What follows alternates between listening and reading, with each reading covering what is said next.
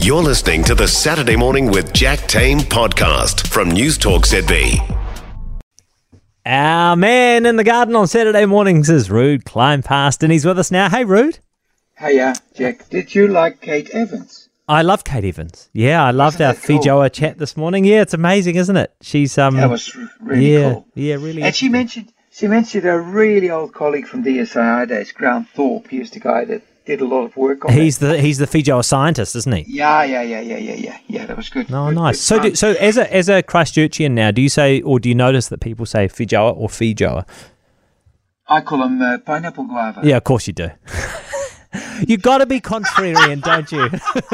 No, I have to, because people talk about guava moth. Yeah. And guess what? Because they belong to that group as well, you know. And I like your beginning about the Myrtaceae. I thought it was so good. Yeah. Because they belong to that group, it makes sense. And this is how nature is connected. So some of the pests of guava are also on these sort of things like Fijoa. Yeah, it makes total sense. Yeah, totally. And actually, you are I mean, I'm sure hounded at this time every year about the best ways to try and get guava moth out. Do you have any tips that aren't just neem oil and getting rid of the old plants? No. I think neem oil is not that great. Only it works for about 50%, and so does the other stuff.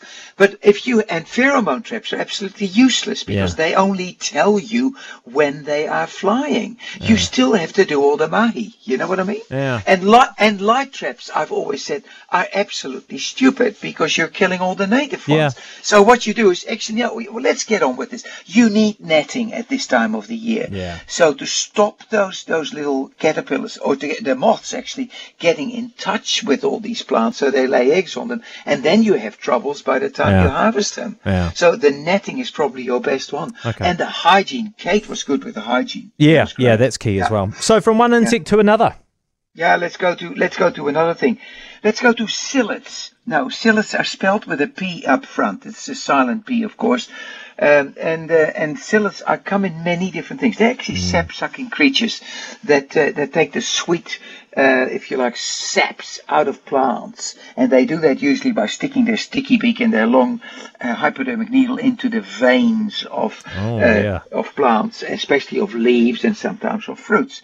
Now, potato psyllid is a real pain in the bum because this is one that came into New Zealand 20 years ago, 10, 15 years ago, whatever, and is actually slowly coming up south now and causing a hell of a lot of problem.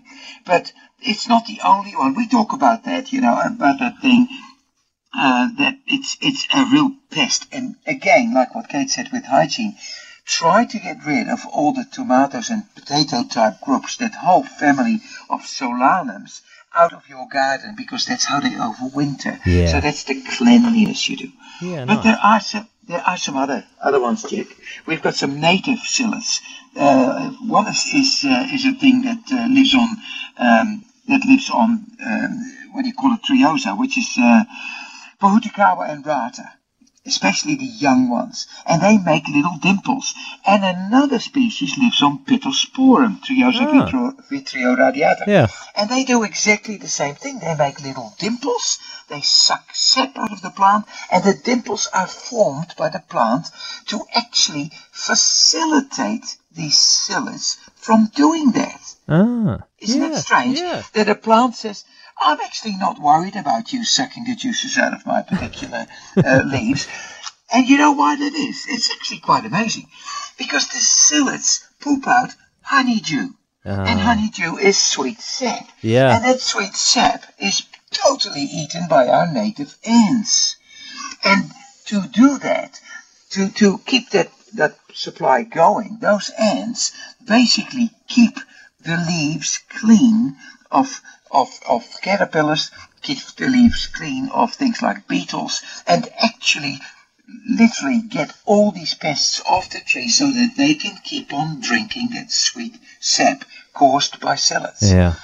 And that means for millions of years in Aotearoa, the psyllids have worked together with ants, the native ants, and they're both basically connected to the same food source. And I think that's really cool. Yeah, so do I. Hey, thank you. Yeah. Hey, are you back home? Because this time last week you were down south.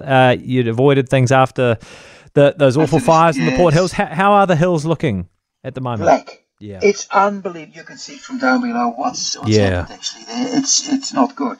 And Julie and I decided we might go for a quick walk at some stage with the grandkids and go and see what's happening at the end of Kennedy's Bush Road. Yeah. Yeah. Oh, such a shame. I really hope things are okay, for those people who've been affected, but also up at the Adventure Park, which is just such a good facility. Yeah. Again, the Adventure Park. I know. They've had such a rough couple of years. Same spot, yes. I know. And I truly hope this was not a malicious job. Yeah. You know what I mean? No, I think we all do. Hey, thank you, Ruud. We will catch you again next week. That is Ruud, Kleinpaste in the garden for us. For more from Saturday Morning with Jack Tame, listen live to News Talk ZB from 9 a.m. Saturday or follow the podcast on iHeartRadio.